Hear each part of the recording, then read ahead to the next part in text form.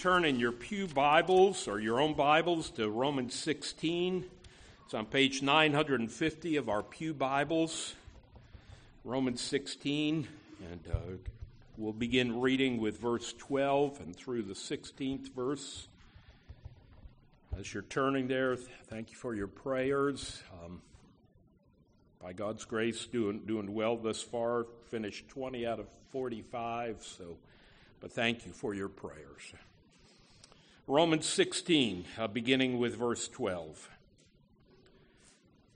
Greet those workers in the Lord, Tryphena and Tryphosa. Greet the beloved Persis, who has worked hard in the Lord. Greet Rufus, chosen in the Lord, also his mother, who has been a mother to me as well. Greet Asyncritus, Phlegon, Hermes, Patrobas, Hermas, and the brothers who are with them. Greet Philologus, Julia, Nereus, and his sister, and Olympus, and all the saints who are with them. Greet one another with a holy kiss. All the churches of Christ greet you. Amen to this reading of God's holy and divinely inspired word. The grass withers and the flower fades, but the word of our God will stand forever. Let's pray. Our Lord and our God, we thank you for the gospel work of the men who by the power of the Holy Spirit, Lord, recorded these truths of Scripture, and truly we can say they're inspired by the Holy Spirit, inerrant, infallible, our only rule of faith and practice. We thank you that your word is truth, Lord, true truth. And Lord, we pray that by your Holy Spirit, that even in this list of names of believers, Lord, we would see their witness of faith, and that you would use the truth of your Scripture to guide us, grow us in our love, in our gospel labors, all for the glory of Christ, in whose name we pray. Amen. For a change, let's begin with the bad news this morning. You know, when we consider our earthly labors under the sun, we can recall God's curse upon Adam after his fall into sin in the Garden of Eden, when Adam and Eve disobeyed God's loving command. And this is how it reads in Genesis 3, verse 17 and following. And to Adam, he, that is God, said, because you have listened to the voice of your wife and have eaten of the tree of which I commanded you, you shall not eat of it. Cursed is the ground because of you. In pain you shall eat bread. You shall eat bread till you return to the ground, for out of it you were taken, for you are dust, and to dust you shall return. That was God's curse upon Adam and Eve for his earthly labors, and we are still enduring that curse today because of our own sin and because we're descendants of Adam as well. But contrast, this sorrowful laboring by the sweat of your brow with the sweet and loving labors of Christ's beloved children. So turn with me, if you're not there already, to Romans 16, verse 12, 950, page 950 of our pew Bibles. Think back. This is our third sermon on Romans 16, a long list of names. It began with Phoebe there in verse 1, a servant of the church at Cenchrea. Then as we look at all these verses, 1 through 16, and actually through verse 23, there are 27 gospel laborers, along with groups such as the church in their house, verse 5, the family of Aristobulus, verse 10, the family of Narcissus, verse 11. And now in this portion today, verses 12 through 16, we're going to see 14 more names and three more groups. The brothers who ate with them, verse 14, all the saints who are with them, verse 15, and the churches of Christ, verse 16. And why preach on portions of Scripture like this? Here we see that the name of every individual believer, every group, and every church who labors for the Lord is precious in God's sight and in his heart. And the application of this here at the very beginning is this: Christians who know the Lord's love will lovingly labor together in the gospel. And so the question before us today is this: how can you and I be the Lord's loving laborers together? And we'll look at each verse individually. So 5 points to this sermon outline. It begins with, in verse 12, lady laborers for the Lord. There are 3 women workers. King James version of verse 12 goes like this: Salute Tryphenia and Tryphosa, who labor in the Lord. Salute the beloved Persis, which labored much in the Lord. Again, that command, greet. We'll see that 6 times in these verses. Graciously welcome one another in the Lord. It's not just a howdy or raise your hand or a fist bump. There's intimacy, a Christian warmth, a loving greeting given in the name of Christ. And he says, greet then Tryphenia and Tryphosa. They could be slaves or freed women. Their names literally translate dainty and delicate. A little bit of irony here, because they're workers in the Lord. All good reason to believe that they are sisters. In these Bible times, you would often name your children with similar sounding sounds. And you can hear it even in the English: Tryphenia and Tryphosa. Lenski puts it this way: it was usual to designate members of the same family by derivatives of the same root. Martha and Mary. And you're going to see that family relationships are important. It's not only individuals who are laboring for the Lord, but families are laboring together for the Lord. Together, Tryphenia and Tryphosa, they labor in the Lord. They persevere in the gospel work. They toil, even to the point of weariness. That word is used in Luke when the disciples are pulling in a net that's full of fish, and it says they toiled, they labored all night. Again, it's used of the hard-working farmer. 2 Timothy chapter 2, verse 6. 2 Timothy 2, verse 6. It is the hard-working farmer, and that's the word. It is the hard-working farmer who ought to have the first share of the crop. So any of you who have been farmers or serious gardeners, you understand what that means. They are toiling for the Lord. And then, right in the same breath in verse 12, greet the beloved Persis. We've seen that word beloved already in verse 5 and in verse 8 of Epaenetus and then Ampliatus. But again, Persis could have been a slave woman or a freed woman. She labored hard in the Lord, as I told the children. She labored much. It's not only that she toiled, but she went above and beyond in her gospel labors. The Apostle Paul called her beloved. And when you take a close look at the words there, even in our ESV, greet the beloved Persis who has worked hard in the Lord. All good reason to believe she's a senior saint, not in a nursing home yet, but her intense labors for the Lord have been completed. Pierces like Mary. Remember back in verse 6, greet Mary who has worked hard for you. Again, Pierces has worked hard for the Lord.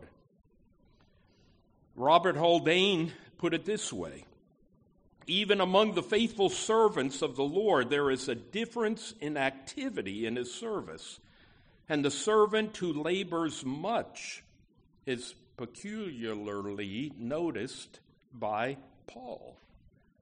So it's good to work hard. Don't misunderstand. But, Pierces went above and beyond. Not that it was a works righteousness, but it was an expression of her love for the Lord's people, his kingdom work. Her past labors for the Lord do not go unmentioned. So it's noted here in Romans, but there's a verse, Revelation 14:13. I've heard it used in funeral messages for Christians who have labored hard for the Lord. Revelation 14:13, and I heard a voice from heaven saying, write this, blessed are the dead who die in the Lord from now on. Blessed indeed, says the Spirit, that they may rest from their labors, for their deeds follow them. Again, it's not a works righteousness, but the Lord sees, our gospel labors. They're duly noted. And in addition to that, as we're considering laboring in the Louisiana summer heat, they may rest from their labors. Rest in the Lord. There's a verse, I'm not sure if we sung this hymn here, a Horatius Bonar hymn. It's 584 in our Trinity hymnal, and the title of the hymn is Go Labor On. And just reading one verse, toil on, faint not, keep watch and pray. Be wise, the erring soul to win. Go forth into the world's highway, compel the wanderer to come in. What does it mean to work hard in the Lord? Again, we're using other portions of Scripture here, but, I believe prayer is one evidence of working hard in the Lord. Sharing the gospel with struggling sinners. Discipling, considering women, discipling other Christian women. Showing hospitality to the needy. All three women graciously displayed their labors of love for the Lord. So it begins with lady laborers for the Lord. But now in verse 13, we see chosen laborers for the Lord. Greet Rufus, chosen in the Lord, also his mother, who has been a mother to me as well. Greet Rufus. It's a common name, and yet the only other time it is used in Scripture is in Mark 15:21. Mark 15:21, hear this. This is as Christ is going to the cross of Calvary, carrying his cross. And they compelled, that's the Roman soldiers, and they compelled a passerby, Simon of Cyrene, who was coming in from the country, the father of Alexander and Rufus, to carry the cross. So here we see that name Rufus mentioned in Romans 15, verse 21. Scripture seems to declare that this Simon of Cyrene, who was drafted by the Roman soldiers to help carry the cross of Christ to Calvary, Simon indeed was the father of Alexander and Rufus, and it gets more interesting when you consider this. Mark's gospel was written in Rome to Romans.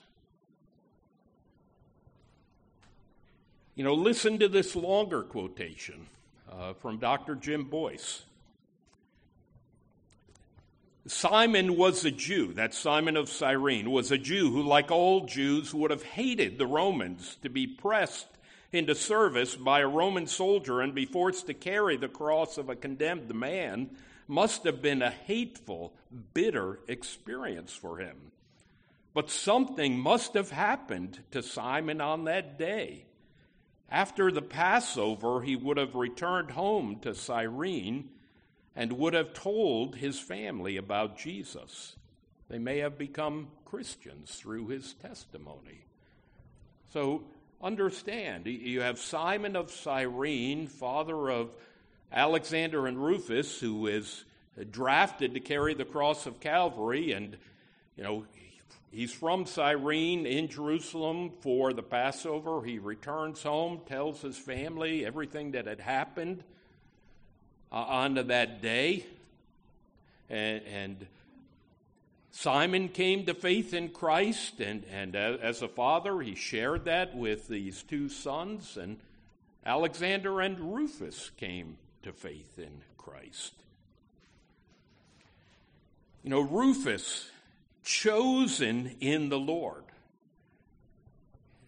We could regard this as a Reformed passage. The word there for chosen is a word from which we get elect or election. And you could ask, well, aren't all believers chosen, graciously chosen by Christ, called to saving faith? Yes, they are. But here the Apostle Paul reminds Rufus, Rufus, if you ever doubt it, lest you ever forget it, the Lord chose you. Remember how you came to saving faith. Your father was there in Jerusalem. He carried the cross for Christ. He returned home. You heard the gospel. You came to faith in Christ. Rufus, you're chosen into the Lord. And lest we think, well, that's just a Pauline doctrine, Jesus uses that word. Mark 13:27. Mark 13:27, just one example.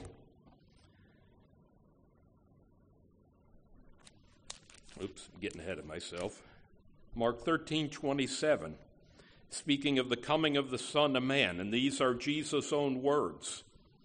And then he will send out the angels and gather his elect from the four winds, from the ends of the earth to the ends of heaven. Christ himself says the chosen will be called, will be brought home to glory. Rufus is chosen in the Lord. The Lord graciously chose him. The Lord graciously saved him. And note again, going back to Romans 16, verse 13, Rufus, who is chosen in the Lord, he is chosen in Christ. Christ, the Son of God, the Savior of sinners. But here again, we see the family relationship. Greet Rufus, chosen in the Lord, also his mother, who has been a mother to me as well. So Rufus's mother presumably was the wife of Simon of Cyrene. Seems that Simon of Cyrene passed away, and Rufus was caring for his mother, as was common in those days. But Rufus's mother was a mother to Paul as well. Imagine that, being the mother to the Apostle Paul, treating him like her own son. What would that have looked like? A home-cooked meal. Paul, you've been on the road. Come on in. We've got a nice hot meal on the table. A soft bed. Paul, we've saved a bed for you. You don't have to sleep on the ground in a stable out in the desert. Maybe loving prayers of faith. Rufus's mother told the Apostle Paul, I've been praying for you, Paul. Not for your salvation, but praying for your fruitfulness, faithfulness in the gospel ministry. Even with 5 children, my mother showed the love of Christ to many. She was the one who taught all of us when there was a visiting missionary at church. You made sure you invited them to Sunday dinner. There was a visitor or visitor's family at church. My mother would say, come to our house. And there will be plenty of food. She took in our friends. Their families moved away. We lived in a community where a lot of businessmen, and they kept being shifted around. And so we had friends, and she would say, well, come live with us till the end of the school year. She modeled the love of Christ to her children and her grandchildren. As Christians, it's comforting for us to know we are God's chosen children, chosen in Christ, loved with the love of Christ. We are sinners saved by grace through faith in Christ. Romans 6:23 puts it this way, Romans 6:23, for the wages of sin is death, but the free gift of God is eternal life in Christ Jesus our Lord. So here Rufus, and I believe his mother, are chosen laborers in the Lord, one son and one mother, and yet making a gospel impact. Third, there in Romans 16:14, now we see brotherly labors for the Lord. 5 men listed here, and their brothers in Christ greet, again, that command, greet, Asyncritus, Phlegon, Hermes, Patrobus, Hermas, and the brothers who are with them. Romans 16:14 gives us a list of 5 Christian men and the brothers who are with them. These names are only mentioned here in all of Scripture. They could be a house church, of 5 single believers, especially if you wanted to include the brothers with them.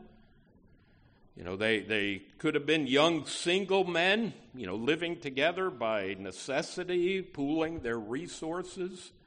But they're all Christians.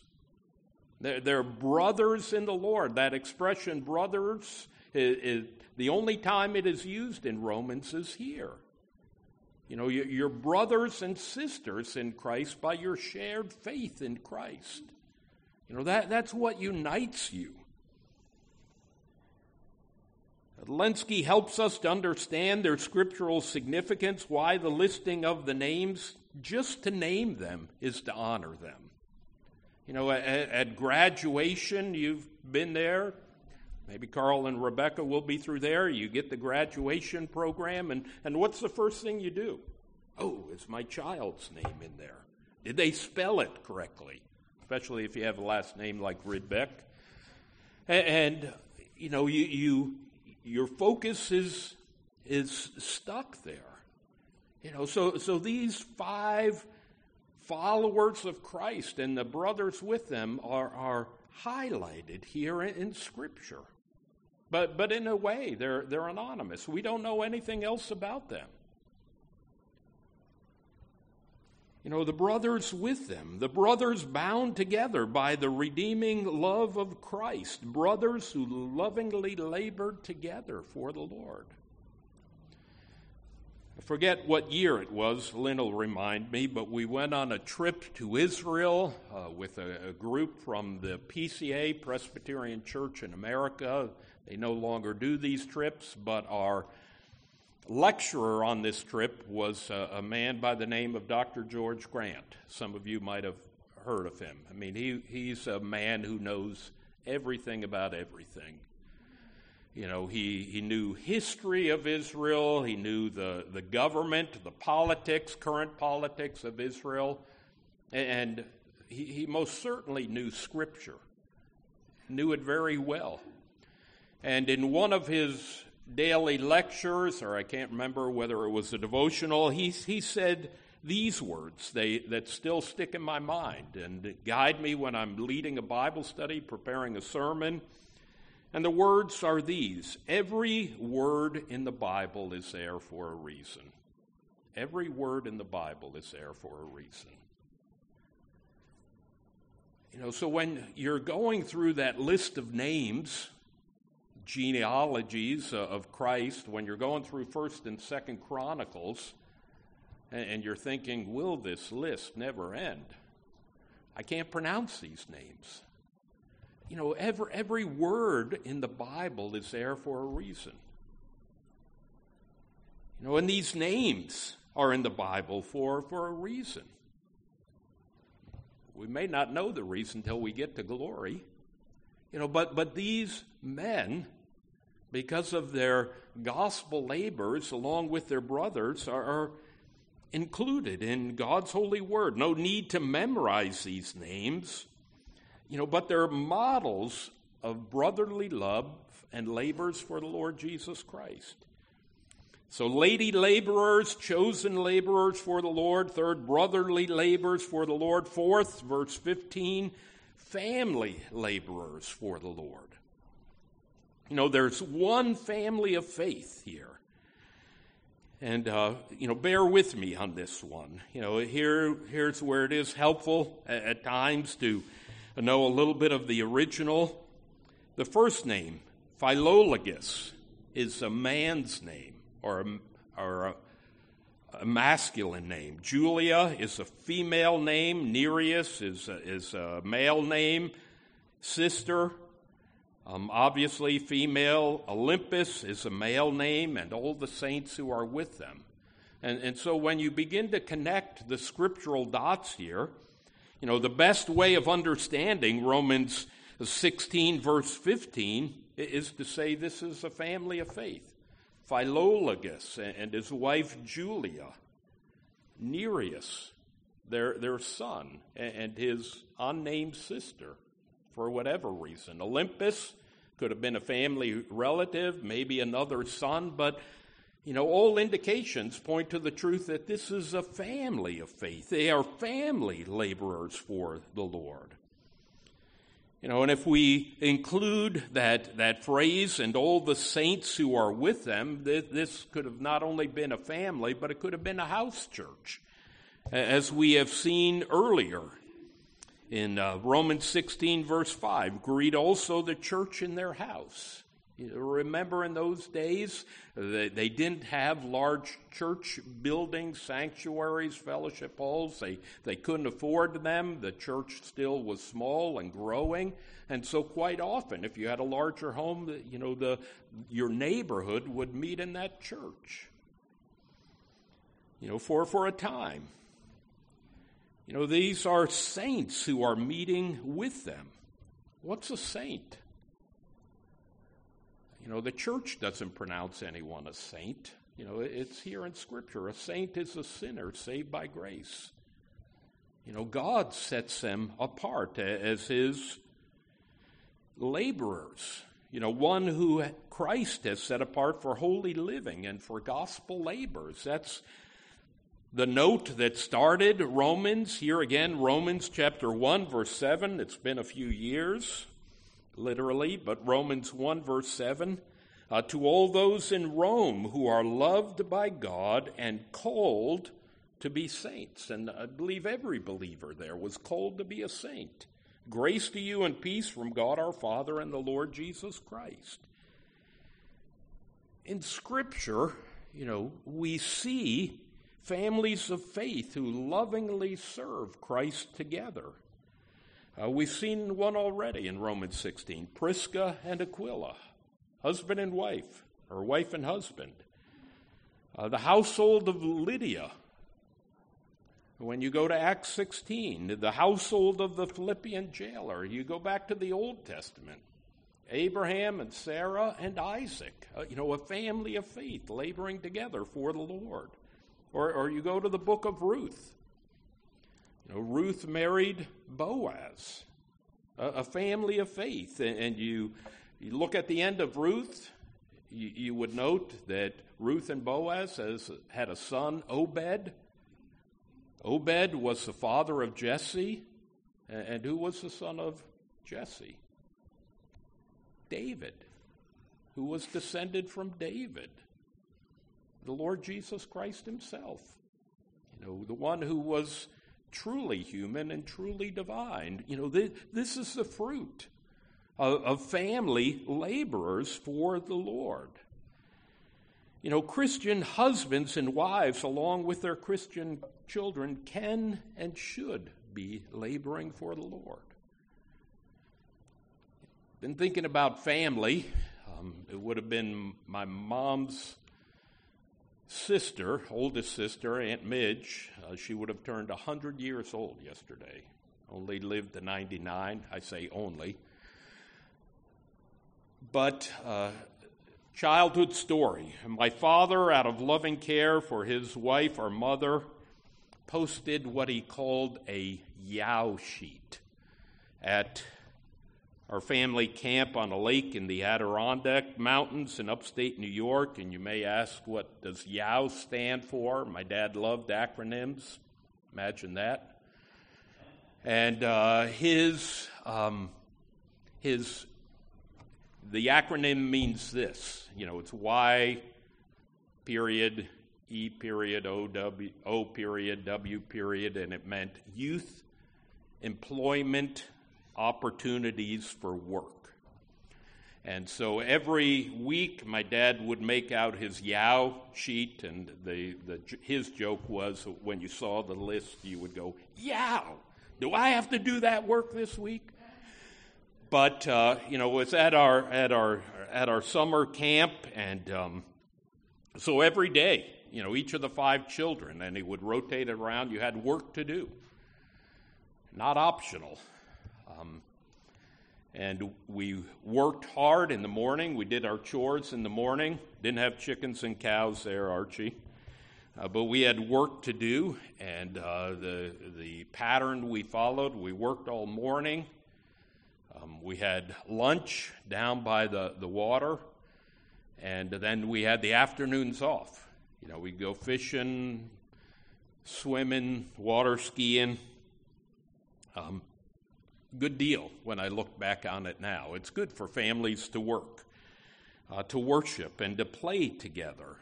But to add to that, it's good for families to carry on the Lord's work together. Would encourage you, as especially parents, grandparents, have a shared ministry as a family. I got the pattern from the pastor I worked with when I visited the nursing homes. I would often take the children with me. And they would go gladly because when we were done, we would stop somewhere, get a snack. Yes, drink a Coke. And, it was family ministry together. One time in church, we even sang together. It was a one and done. Don't hold your breath waiting for that one. Lynn's already informed me. But God has given you as parents and given us the duty as a church to teach the children, the joys, the pleasures, the delights, and dare I say it, the duty, to carry on God's kingdom work. Why do we do it? Because we love Jesus, and Jesus loves us. And do it in your homes as well. May your children see you reading the Bible, singing the hymns of praise, carrying on the Lord's kingdom work. And I believe it starts with godly husbands and fathers. Finally, Romans 16, there are loving laborers for the Lord. Again, the Apostle Paul, one more time, 6 times, says, greet one another with a holy kiss. I wanted to say, well, there it is. I've read it. Receive the benediction. Wow. What does this mean? Why don't we practice it today? Let's look first at a few biblical references. I'll just mention them. You can jot them down. Genesis 26 and 27. Isaac kissed his son Jacob. Ruth chapter 1, verse 9 and 14. Naomi kissed both of her daughter-in-laws. You see it in Song of Solomon 8:1. And then again, 1 Corinthians 16:20 and 2 Corinthians 13:12, greet one another with a holy kiss. So it's not an isolated instance here in Romans. 1 Peter chapter 5, verse 14 has a similar expression, greet one another with a kiss of love. And again, lest we think, well, that's just Pauline. Only the Apostle Paul wrote this here, Luke chapter 7, verse 45. Luke 7, verse 45, the account of the sinful woman. Jesus is in a Pharisee's house. I'll just read one verse. Luke 7, verse 45, Jesus says this to the Pharisee about this woman who has anointed his feet. He says, you gave me no kiss, but from the time I came in, she has not ceased to kiss my feet. That was the customary greeting in Jesus' day.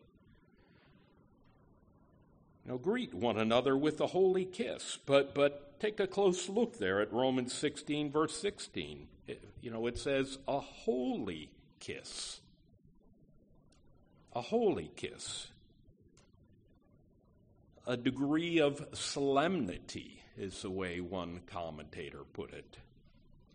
Even John Calvin said this about a holy kiss, and I quote, it became a custom among the ancients for Christians to kiss one another before partaking of the supper, that's the Lord's Supper, to testify by that sign their friendship. A holy kiss shows that Christians and Christ's church is living together in a holy harmony. There's a gospel reconciliation. We're not bitter towards one another. We don't hold grudges towards one another. That's some of the implication there when it says a holy kiss. Don't just go through the motions of showing love. It's holy because you are a new creation, a holy child of God. So now there's a hard question for us as a family of faith at Hope Presbyterian Church. Should we still practice this biblical teaching today? Or how can we practice this? It's there in Scripture. Is it an outdated biblical custom? Some paraphrases, and yes, they're paraphrases, put it this way. In the Message, holy embraces all around. Or J.B. Phillips put it this way, give one another a hearty handshake all around. Two scriptural truths for us today. As we seek to apply this as God's loving laborers, laboring together for the Lord. The first truth is this. It is heartfelt. It is not an empty gesture. That we do it because our heart is full of love for the Lord.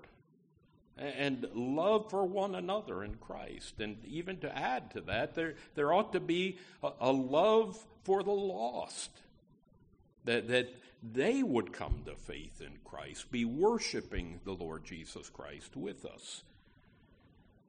But secondly, it is a holy expression of Christian love. It's not an unholy hug. There is nothing sexual or romantic involved into that holy kiss. R.C. Sproul helps us in his Roman commentaries. He put it this way, quote, we do not know when or why that custom passed out of practice in the church, but it must be considered as a custom, not a principle. We are still to greet one another with holy love, heartfelt love for one another, and love for Christ. And he closes Romans 16:16. All the churches, plural. It's not just one church. All the churches of Christ greet you. There is a holy harmony. That holy love of Christ, not only in this church at Rome, but all churches who name and claim that they indeed are sinners saved by grace through faith in Christ, the crucified Christ, the risen Lord, the one who is returning again. You know, as we look at not only verses 12 through 16, but verses 1 through 16 here, we behold a beautiful biblical painting of a loving church as it lovingly labors for the Lord. They're united in Christ, head of the church. They're connected to Christ, but they're connected in love one for another, and they show the fruit of their faith in their gospel labors, partnering together in gospel ministry, pulling together by God's grace for the glory of God and for the spread of the gospel. You know, may it be our purpose and our prayer here at Hope Presbyterian Church to know the love of Christ and to lovingly labor together in the gospel. And all God's people said, Amen. Let's pray.